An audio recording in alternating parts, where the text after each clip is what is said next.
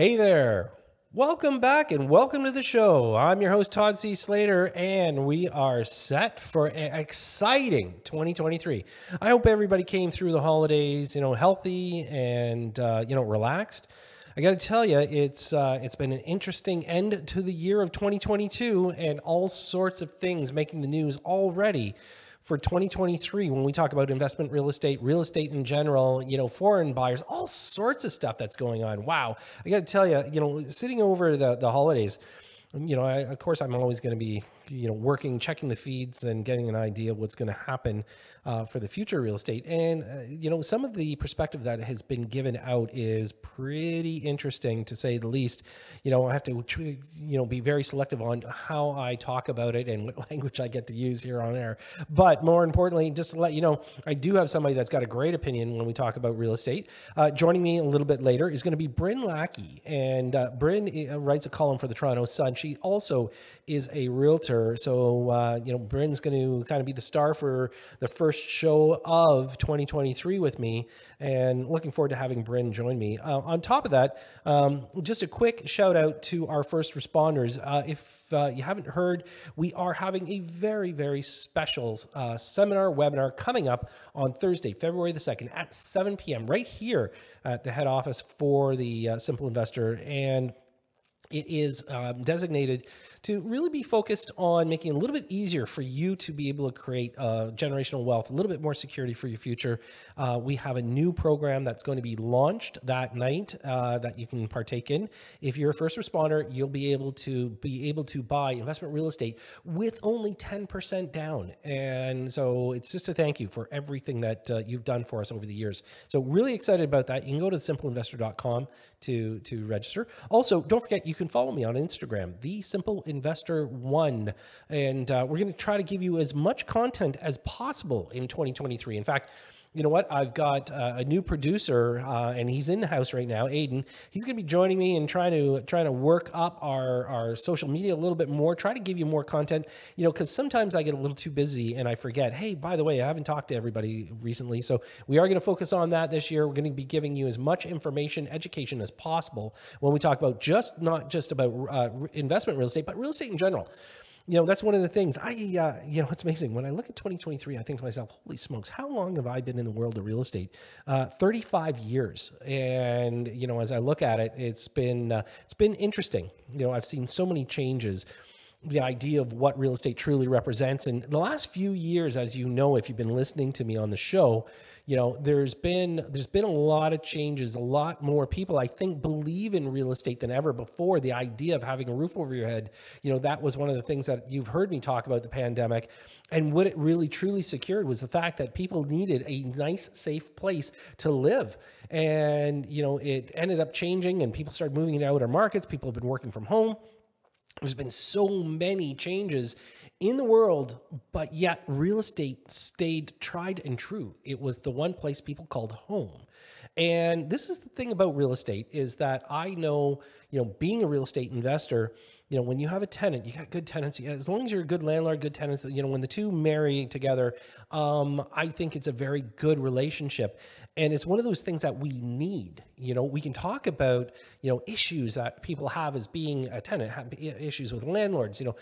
There's a lot of people that obviously do the right things, and we need more landlords, more rental properties, because as we continue to drive up the population here with new immigration, we're going to need, more properties, and there's no way the government's going to solve it. So, today's rant, and I do thank a lot of my listeners and even my investors who give me feedback on my rant. But the fact is that sometimes, and you'll learn this throughout the year, that I like to kind of go off on some of the headlines because I can't help myself.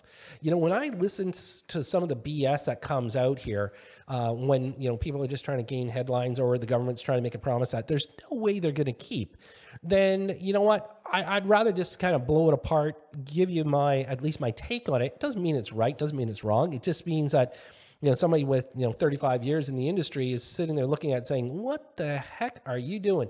So let's start off with the fact that, the government right now is turning around, and Ontario's new Affordable Housing Act, housing bill will cut development charges. Okay, let's talk about that, because that's going to be one of those pet peeves for a lot of you that are trying to get into the marketplace and are trying to expect the fact that, prices are going to go down.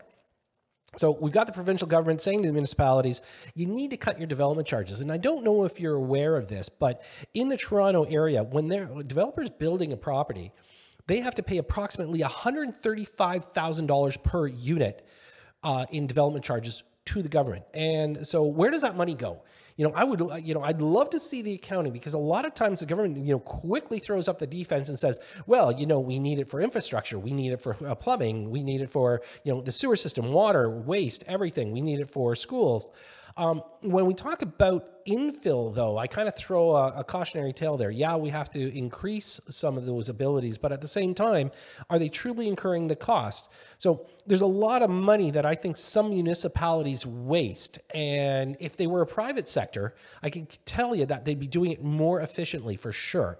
Now, when we take a look at the spin around to this, is how many developers/builders are actually going to drop the prices if the development charges get dropped. So when we talk about land banking, this is one of the things that you should be aware of, that a lot of developers buy land with the idea that it's going to develop, but this was 10, 20, 30 years ago. And they were just kind of banking it, sitting back saying, one day we're going to develop it. So, they bought, let's say at $100,000 an acre, and today it's worth $10 million an acre. Are they going to forego some of that rollover for the profit and miss out on that by dropping their price per unit? And these are the kind of things that we've got to be aware of. Now, a couple other things that are being thrown out that we have to be aware of course, is Toronto's vacancy tax. And I do want to talk about this one because this is a pet peeve of mine. And I appreciate that Mayor Tory is trying to throw some more inventory back in the market. You hear the tale of brand new condominiums, entire floors bought by foreign buyers. They're not turning around, occupying them. They're leaving them vacant. And the idea is that, hey, wait a minute, that's housing. We need to be able to throw that in the marketplace. First and foremost, I think if you own it, you should decide what you want to do with it. I don't think anybody should tell you you need to become a landlord, because I don't know if many of you have been landlords, but I can tell you it's not really as glorious as it seems. It's not like you're making money hand over fist. In fact, when a tenant doesn't pay you for 8 months, you're eating the mortgage payments. So I know a lot of people are going, boo-hoo, we feel sorry for you. But honestly, the problem that I have with this is that you're forcing people into being a landlord. The other thing is that when you take a look at it, what happens if somebody is in the middle of a probate of a will? What if they're in the middle of, trying to do development, or they're going to be knocking it down, worrying about drawings? It's going to put a lot of pressure on people. And unless you respond in kind saying, we live in here, we rent it, quite frankly, you're going to get a 1% of the actual assessed value charged to your property taxes. So, let's pick on $1 million house, so $10,000. Now, I'm sure a lot of you are out there saying, hey, wait a minute, Todd, if they can afford it, then why not, why should we worry about somebody paying $10,000? The problem that I have with that is it not just because they can afford it, but how about, is it right? Should they have to pay it? I mean, we've got to look at things fundamentally here and say, just because somebody bought it and left it vacant, does that mean that they're being forced into another tax structure? Well, I think moving forward, this is going to make people be a little bit more mindful if they're going to buy and hold. And for those people that did buy and wanted to leave it vacant for a while, then I guess you're going to have some second thoughts. I just think that implementing it now after the fact, I would say that anybody buying moving forward, that maybe that's something you need to consider. So those are the kind of things that we got to take a look at. By the way, speaking of buying and holding and forgetting about it, how about the fact that we've now banned in Canada foreign buyers for the next 2 years. So the foreign buyers that everybody claimed were controlling the real estate market, that drove the prices up. It was interesting because, I'd interview people and, they'd be sitting there saying, oh, I heard that somebody walked up the driveway, to somebody to buy their house with cash, basically a briefcase of cash. That's not how it works when we talk about real estate. And I highly doubt that actually happened in, 99% of the cases when a foreign buyer was involved. And one of the things that drove that marketplace back in 2016 and 2017 was the threat of a foreign buyer. It wasn't even a foreign buyer. It was the mindset. So, you've got your domestic buyer here in Ontario sitting there saying, well, we better jump up and crank up the price because we don't want a foreign buyer to come in under us and overpay and make us, lose the property. So there was a lot of that analogy happening. And so I still think foreign buyers are getting a bit of a bad rap. I understand that there are some cases where we talk about money laundering in the marketplace, but you can't money launder just through a corporation. There's a lot of other people involved in that. So, maybe cracking down on a few of the others, taking a look at some of the either shady mortgage brokers, lawyers, realtors. I mean, it's not just one avenue that created that problem. So if there's money laundering going on, and there is some, I'm sure that it's not entirely, empty. But the fact is that if there is some, then there's got to be other avenues that have got to be imposed. So right now, if you are a foreign student, though, you can turn around and buy property here. So that kind of makes it kind of funny. So let's say you decide to send your kid from whatever part of Europe or Asia, and you send them here to go to school. You can turn around and give them a couple $1 million and buy property. Well, okay. So what did we solve? Not a whole lot, but I think it's a lot of bluster, and I think that that's what we're going to be fed this year is a lot of bluster. And speaking of bluster, of course, we're going to be looking at the interest rates with the Bank of Canada. Right now we are posed to probably see a 0.5 increase in January. People have said quarter point. People said 0.5. I'm going to lean towards quarter point for now, and we'll see what they decide to do. And then maybe we're going to plateau. If we plateau, my warning to everybody will be this. Once we have a couple of meetings of the Bank of Canada at a zero increase, watch the market. The market will then have potential of starting to have a revitalization. On top of that, my prediction this year, of course, will be that I think we're going to see some discounted rates. I talk about this all the time with my guests, but I think in the spring, we're going to see some discounts from the lenders to get people back in the market. But we'll wait and see. Of course, this is just the beginning of the year. We're going to see a lot of activity. I am looking forward to my guest joining me in a few minutes, Bryn Lackey. And of course, as I mentioned, for you first responders, don't miss out on that seminar coming up on Thursday, February the 2nd at 7 p.m. Go to thesimpleinvestor.com. You won't be disappointed. It's a great program. And you know what? It's a good way to learn a little bit more about investment real estate. I'll be back right after this. And welcome back. So my first guest of the new year joining me, no stranger to the show, returning guest is Bryn Lackey. And you know what? You can catch Bryn's column in the Toronto Sun. She's also a realtor with Chestnut Park. And welcome back, Bryn. Thanks so much. Happy New Year. Always good to have you here. And, I got to tell you, it's a new year. I just don't know if there's anything that new in real estate that we could talk about. What do you think? No, there's a few things to complain about, but I think in terms of anything new, it's a bit of a Groundhog Day. Yeah, it does. It feels that way. So, obviously lots of things unfolding with the government, having conversations about things like foreign buyers. What do you think of the 2-year restriction to foreign buyers? I think in theory, I see why the government thought it was important to do it, because we're looking at a housing crisis and we have really sort of growing, mounting unaffordability. And it seems great to sit there and point the finger at foreign buyers. But I think those who've actually looked at the data know that they make up such a small percentage of the buyers. And then when you actually look at the law, the legislation, there are so many loopholes that the people who are going to buy before, they're still going to be able to buy. They're just going to figure out their way in. Yeah. It was interesting because, I've seen a few things on social media where people are, bouncing back and forth about, oh, yay, the government's doing something. And I think those were those people that, if you remember back in 21, always thought the foreign buyers were walking up the driveway with a briefcase full of money, right? Yeah. And everybody thought that, foreign buyers were buying like an exceptionally large amount of the properties.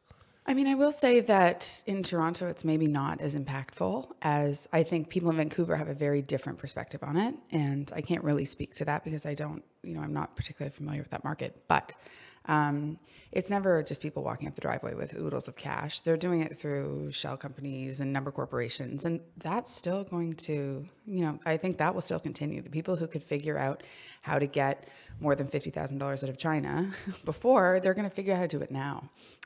So in terms of it being a big, a great big get for the government to show that it's working for us, I'm not sure that it's much more than sort of a performative thing in terms of actually addressing the structural challenges that make Canadian real estate so unaffordable. I think there's a lot more to be done. Yeah.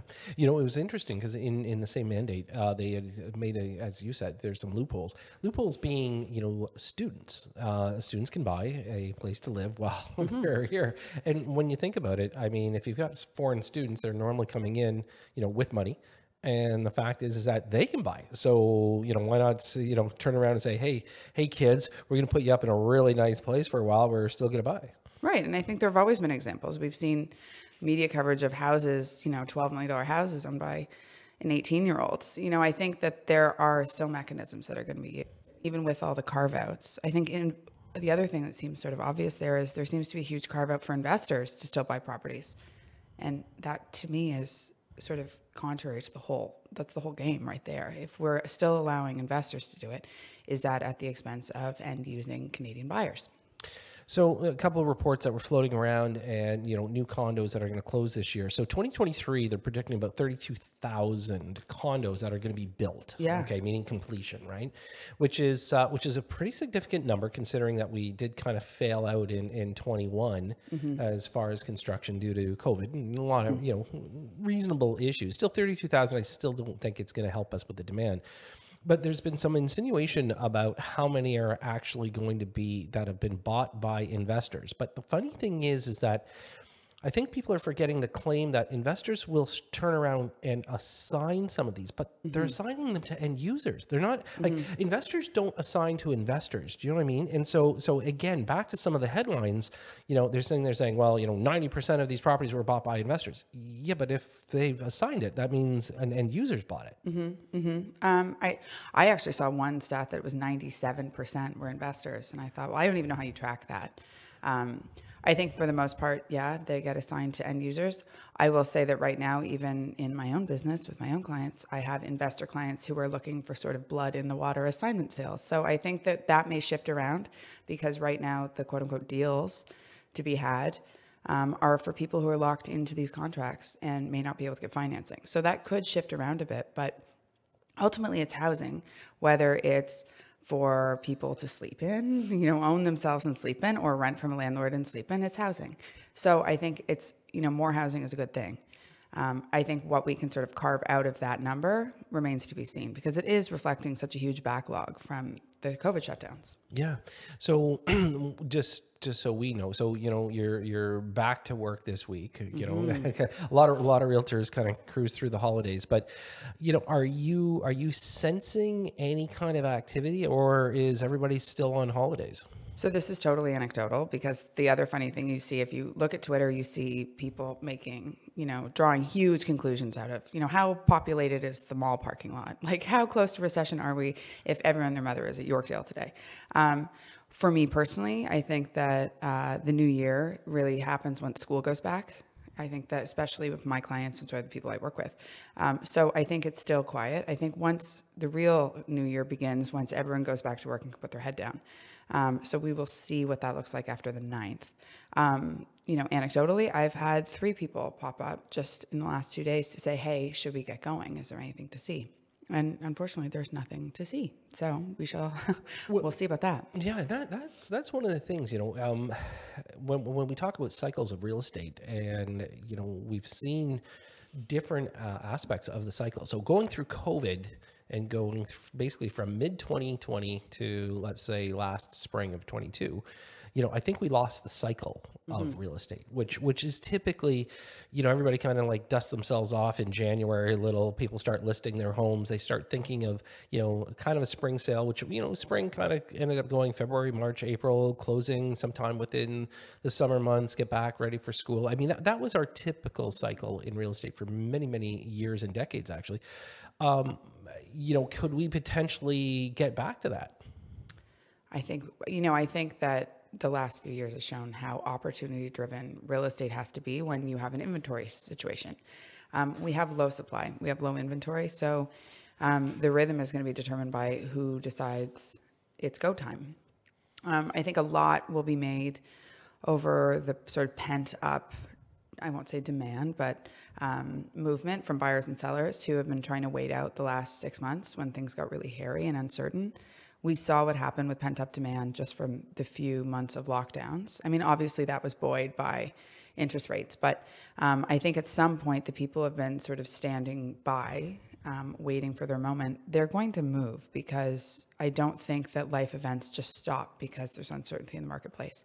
So will, at that point, people who are already reticent to do anything in this uncertainty be willing to list, on a Friday in the middle of March break? No, I think we're going to go back to sort of the fail-safe checks and balances that, you sort of have to produce success. And so I think we're going to see the rhythms return just because people are not going to be taking risks right now. Yeah. With with one of the things that we took a look at in the market, obviously, December interest rate hike. One more time. Yeah, I thought it was kind of bad form on the government's part just coming into Christmas. It pretty much set the tone for the year. 7 interest rate hikes. Yeah. I definitely think, as you mentioned, put some people in the sidelines. Mm-hmm. No, and I think that was sort of, not to be succumbing to the doom and gloom, but I think the smart place to be was the sidelines, to be honest. If you didn't have to make a move, and this is what I've said to every client, to people randomly at cocktail parties asking me what I think, is that when things are uncertain, that's not the time to just be lily dipping your way through. I think that ultimately life necessitates movement, and so you'll see some of that. But I do think that 7 interest rate hikes, it's a lot. In December, you also saw the guidance change from the Bank of Canada saying from here on out we're going to be data driven. So they didn't do much to sort of assuage fears that this is over. We can hope that from here on out, if we start to see inflation numbers come down, that they're going to be looking at that and really acting accordingly. But I think, in addition to it being just before Christmas that we had that rate hike, I think we also now know that this might not be over. Yeah. So, Brent, we're going to go to a quick break, but definitely I want to come back and talk more with you. There's a few more topics that we've got to weigh in on, obviously, here in the new year. And so, folks, I'm going to have more with Bryn Lackey. And so stay with us. We'll be right back after this.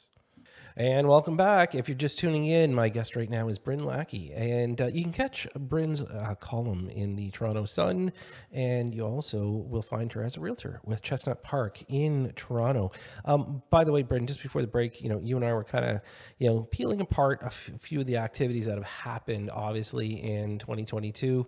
Record low transactions, and which is one of those things that when we observe real estate, whenever we start seeing a market run away, you see a whole whack of realtors come into the business, and it's kind of easy when everything's so heated. I think it's going to be a real learning curve for people in 2023 on how to get business. For yourself, obviously you work with a lot of referrals, past clients, things like that.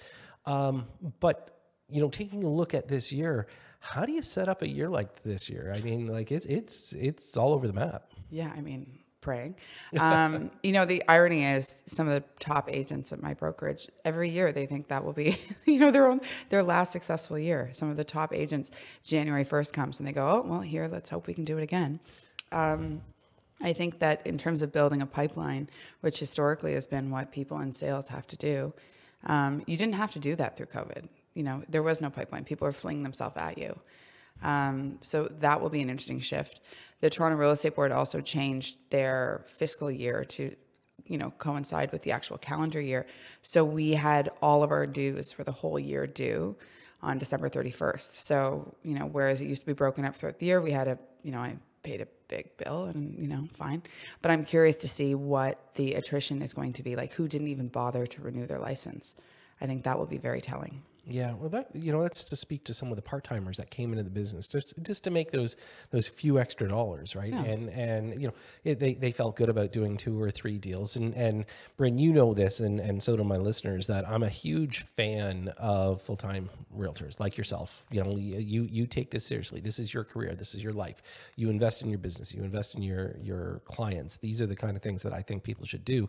So I agree with you. It'd be interesting to see over the next month how many people do drop out just because they say, why bother? It looks like the market's going to be pretty tough, and they don't want to spend the time or the money to achieve, even a modest goal.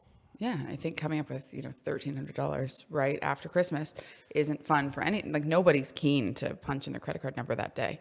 But I think when you sincerely do not know if and where the next deal is coming from, it's actually not in your best interest to be putting out that money.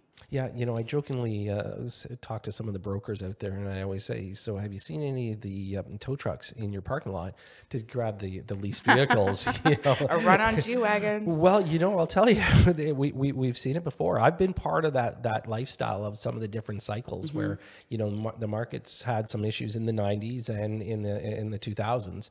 And, I did see, some people were saying, this is not good. Bye-bye vehicle. And there will be some deals on Auto Trader from those people who got their low rates. I definitely think so. I think there will be deals. But the one thing I don't know about deals, one of the things that, obviously talking to some of the powers to be, Toronto implementing the vacancy tax. Okay. I don't know how you feel about that. I look at that and say, so they basically say, if you're going to leave your property vacant, we're going to charge you 1% per year of the assessed value. So let's say you're running with an assessment of 1.5 million. When somebody turns around and says, well, you're not allowed to leave it vacant. You have to rent it, or we're going to charge you $15,000. I don't mind it. Really? Yeah, I don't. And you know why? And I know that's maybe controversial. I think that, the caveat here is presumably what they would prefer is those vacant homes, those vacant condos, to be rental supply. Okay. And this is the drum I bang on every single time I come here. The landlord-tenant board, until it is highly functioning, we should not be essentially strong-arming people into being landlords. Being a landlord is fraught with challenges, and there is nothing, supporting you on the back end. If you have a tenant that decides they're not paying, it's still, long after lockdown, still 8 to 10 months to get a hearing. If you are going to essentially, force people to be landlords or to sell it, to vacate those investment properties, then you need to have some support there for when they do so. So in that sense, I don't love it. Big picture, though, I think that there are how many neighborhoods, I can think of 2 houses on my street. No one lives there. Okay, but why not? That's assuming that we know everything that the owner's thinking, right? So let's just hypothetically say somebody decide to buy it, and down the road they plan on knocking it down or doing a full rental, but they haven't gotten there yet. Maybe they're working on drawings. Maybe they're doing something, right? So what they're saying is right now. So then you're gonna have to prove your case, because if not, they're just gonna nail you on on your tax assessment on the property, but. Not everybody's like, you can buy a property, not occupy it for a little while you go through the idea of, hey, look, we're working on design, we're working on this, or for that matter, we bought it because our kids are going to be going to university. Yeah, totally. Right. Like, so, and you're right. Not everybody's going to be a landlord. Everybody knows that, what I do for a living. And it's like, I'm telling you, you really don't want to be a landlord in a lot of these times right now, because as you said, the LTB is a nightmare. Complete nightmare. Hello, nightmare. Yeah. So I think they're overstepping their bounds here, because I don't believe that this is going to truly bring to the market the number of properties they think it will. But yet they're looking at potentially, I think the number came in at somewhere around, 60 million or something to that effect, right? Well, if you start doing the division, that's not as many houses as you think. Well, so I'm of a few minds here. Firstly, if you can afford to own a house at Bayview and York Mills and let it sit there and, fine, someone might go mow the lawn once a month, but essentially have it crumble to the ground. Okay, so you owe, $20,000 a year on that as a tax? Okay, like, to me, that's just they're just going to take the fine. Will it incentivize the person who just thinks they're just going to sit there and let equity build and that will be that? Maybe. I think it's such a small percentage of people who are actually doing that. Yep. And I think that there are obviously exceptions. So I will say that there are houses that are empty because it was Nana's house, we're waiting on probate, or there is a court battle among the children. Like, there are legitimate reasons for places to be vacant. But I think what they're trying to capture are the people who just buy these things and deteriorate the quality of buildings in a lot of ways. Some of those buildings downtown, particularly around, I still call it the Sky Dome, Rogers Center, some of those, there are entire floors that are empty. And I know that is sort of a cliche, but when you actually look, and they can do this based on hydro usage, they can see the places that use zero. That also has an impact for the people who bought a home to live in down the hallway. So I'm gonna bring up my rebuttal then. Okay, no problem. Okay, so I manage a lot of condos, just so you know, and so I've got less use in my condominium, which means my condominium fee isn't going to have to overcome and take care of the property. Ooh, yes. Okay, so let's take a look at the big picture. Yeah. I'll tell you, I'd rather be a condominium owner in one of those buildings than the one that has 4 people living in a one bedroom, trashing my hallways, using my elevators to death. That's good. Using the undergrounds for whatever's necessary. I mean, no, seriously. Like so let's think condominium owner, because here's the thing: those owners still have to pay their condominium fees, right? But they're not using them. That's a good point. I hadn't thought of that. So then when we take a look at the pool, we take a look at the bowling alley, we take a look at all the extras that are included in these properties, they don't have the same wear and tear. So quite frankly, hey folks, if you want to know my opinion on it, I would rather have 50% of the place vacant. Neighbor. Yeah, of course, because here's the thing. I'm not going to pay for their wear and tear. You know what? You raise a good point. I would much rather have a vacant unit than an Airbnb. Agreed. And so as long as it's not Airbnb, and that's the thing. So if they're saying they're using them as short-term rentals, then I would kind of axe that. But I'm saying if it's truly empty, then my condominium fee is protected. I mean, yeah. So yes, I agree. I think that of all the things that could be done right now, I'm curious to see where they plan to allocate the revenue from this. And I'm sure they've explained That's the thing. What pot's it going in? Yeah, I'd like to know. Does it go to development? Does it go wherever? And I'm sure they've said, I just can't, New Year's brain. If it is a revenue generating tool, say so. Yeah. And that, you know what, I'd rather we tax the people who can afford to leave a $3 million house sitting vacant with weeds growing than, pull forward development charges, all of those things. So if that's what it is, I feel like at least that's fine. Personally, I don't have a huge problem with vacancy tax, because to me, if you can afford for it to be sitting vacant rather, you can probably swallow that as well. But, I think there are so many things at play in the city that it's like slightly, I at least see the value in that as opposed to the foreign buyer ban that's banning no one exactly. Yeah. No, good point. And with that point, we'll go to a quick break, folks. When we come back, I've got more with Bryn Lackey, so stay with us. We'll be right back. And welcome back. My guest right now is Bryn Lackey. And Bryn, we've been having some fun over the last couple segments. And, it's always interesting because I read your columns and, I'm going to say 90% of the time I agree with you. And so I'm giving you a thumbs up right now for sure. But, there's always some of those naysayers out there that when, headlines, attract people that just want to contradict you. Is there any big headlines that you've had a lot of people, shoot back at you that just said, what are you talking about? I will say, so normally I get a lot of spicy responses to my stuff, just because I think real estate is one of those things that everyone's furious about. Yeah. They either are, boomers who bought their house for whatever, and it's now $1 bajillion, and they think everyone's complaining and being whiners because they had 18% interest rate, or you've got the young people who are blocked out, or you've got everyone in between. And then there's, of course, the general just complete hatred and loathing of realtors in general. So, yeah, I'm ready.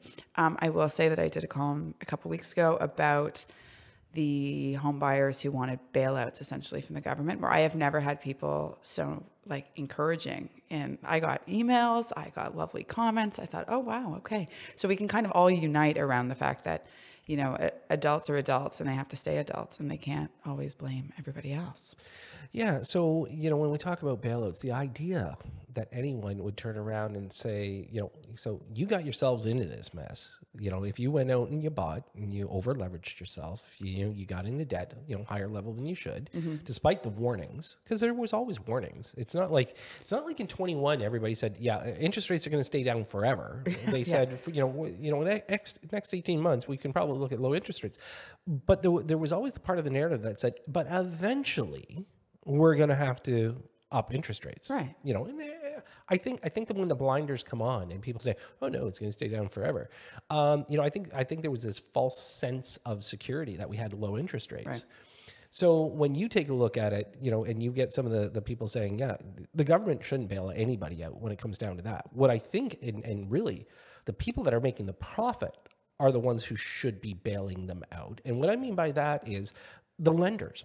Okay, the big five banks, you know, every quarter through the last several years, they've been going, you know, higher profit, higher profit, higher profit. I mean, they've been killing it.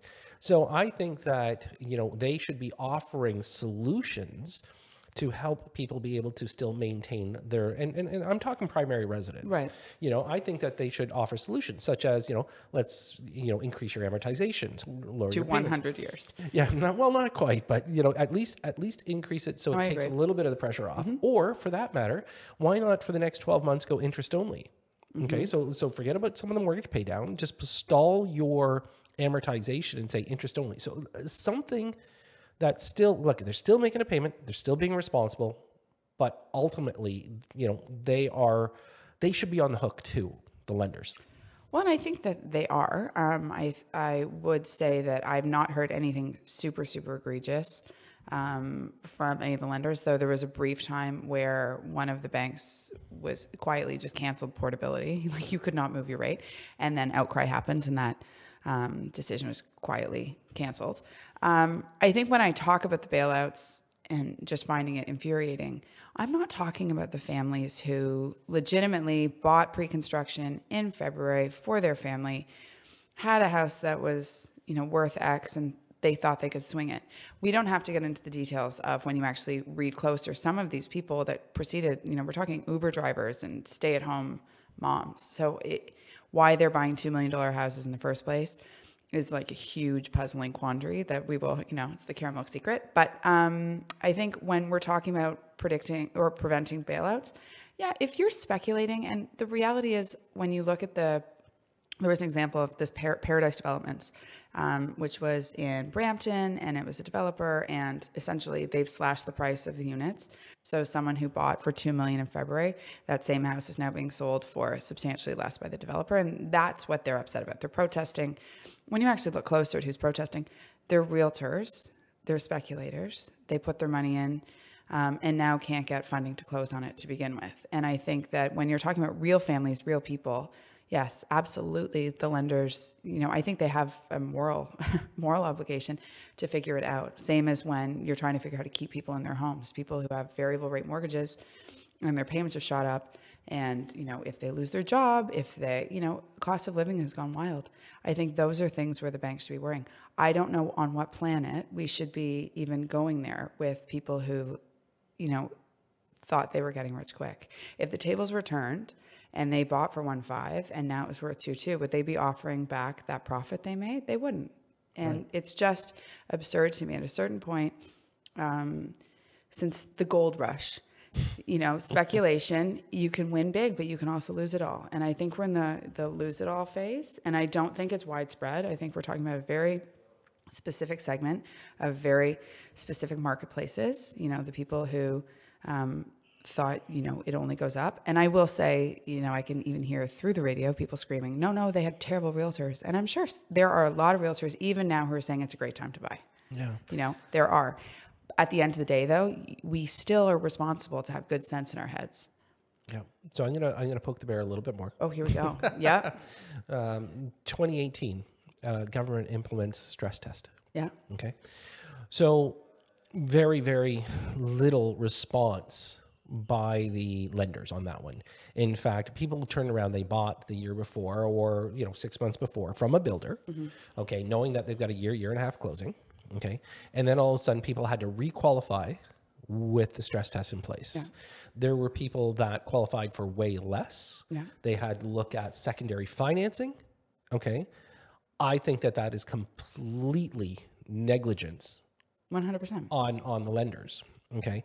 So in my opinion, in some ways, it's, I still think that we need to hold them a little bit more accountable to give people, because right now we haven't seen that mass sell off, right? We haven't seen people being pressured where, you're not seeing power sales coming into the market. We're not seeing any of that. Could we see a little bit of that in the spring? Potentially. Okay. Some people get a little bit tighter than they thought, but where's the solution here? Well, could we see that in the spring? When you look at the 32,000, pre-construction things that are going to be completed, of that, I wonder how many will have trouble closing. Those, of course, were done. Those deals were made years ago when prices were, so probably they're going to be fine. But we may see something there. Yep. Obviously it's nuanced. I think the stress test, for all the hating we did about it, for all of the criticism, I think that's why we're not seeing sell-offs. I think has actually stemmed the tide a bit, and that's kept people in their homes, and they're holding on, by the skin of their teeth in some cases, but it's helped. Of course, the reverse of that is the number of Canadians in variable rate mortgages are substantially higher because as affordability waned and prices went up, that almost pushed them into variable rate mortgages. So that part we should probably, take a look at. But stress test is doing its job. I think lenders they're responsible to profits. They're corporations, and I think that this is yet another byproduct of we're looking at what capitalism does, which is beholden to shareholders, not to each other, right? Yeah. And on that note, I think we'll finish it off. Happy New Year. Happy New Year. Anyways, listen, Bryn, always a pleasure having you on the show. Thanks so much, and look forward to having you back. Thanks so much. Okay, thanks so much. So it was great catching up with Bryn, and I got to tell you, it's a lot of fun when we take a look and assess a year and then what's going moving forward. And of course, all the little prickly stuff about real estate, we can't forget. Look, real estate is real estate. Everybody has some kind of investment in it, even if it's just an opinion. And around the water cooler, I still think it's one of the hot topics, and it will remain so for 2023. Speaking of 2023, as I mentioned earlier, coming up on February 2nd, that's a Thursday, 7 p.m. Make sure you join me for our simple seminar webinar for first responders. That's right. If you are a first responder and you are worried about your financial future, we have a new release coming out. With only $30,000 down, you'll be able to own investment real estate. So I'm really excited about this new program we've got. So go to thesimpleinvestor.com to register. Make sure you are there, and it's going to be a great night. And hopefully you can learn a little bit. And we just want to say thank you for everything that everybody's done for us over the years as first responders. So I do want to also thank my team here. I've got Aiden on the helm with Omar, as well as Ian Grant at headquarters. And on top of that, I want to thank you. Last year, you did make us the #1 real estate talk show, and hopefully this year we can do the same. So I will be back next Sunday as usual. I'm your host, Todd C. Slater. You've been listening to Simply Real Estate right here on News Talk 1010 Toronto.